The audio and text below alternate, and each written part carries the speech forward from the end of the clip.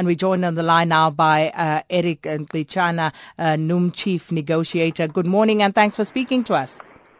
Good morning and good morning to the listeners. How many people will actually be affected by these projected job cuts?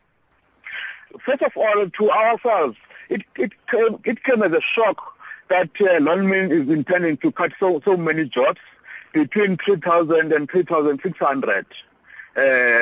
We have not been officially approached as National Union of Mine Workers.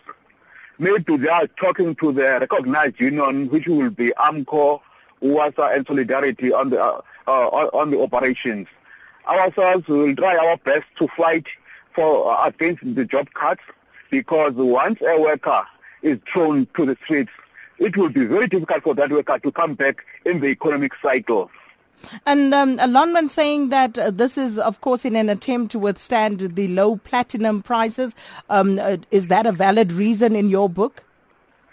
To us, we can't say it's a valid reason. We are still waiting for the comprehensive presentation from Lonmin to us as NUM, because we have not yet received any comprehensive information of what is their plan, what is their approach on the intended job cuts. We are still waiting for them to come to us to give that presentation. They just sensitize. To sensitize is different than to consult on the approach. We are still waiting for the better presentation of what is their actual plan.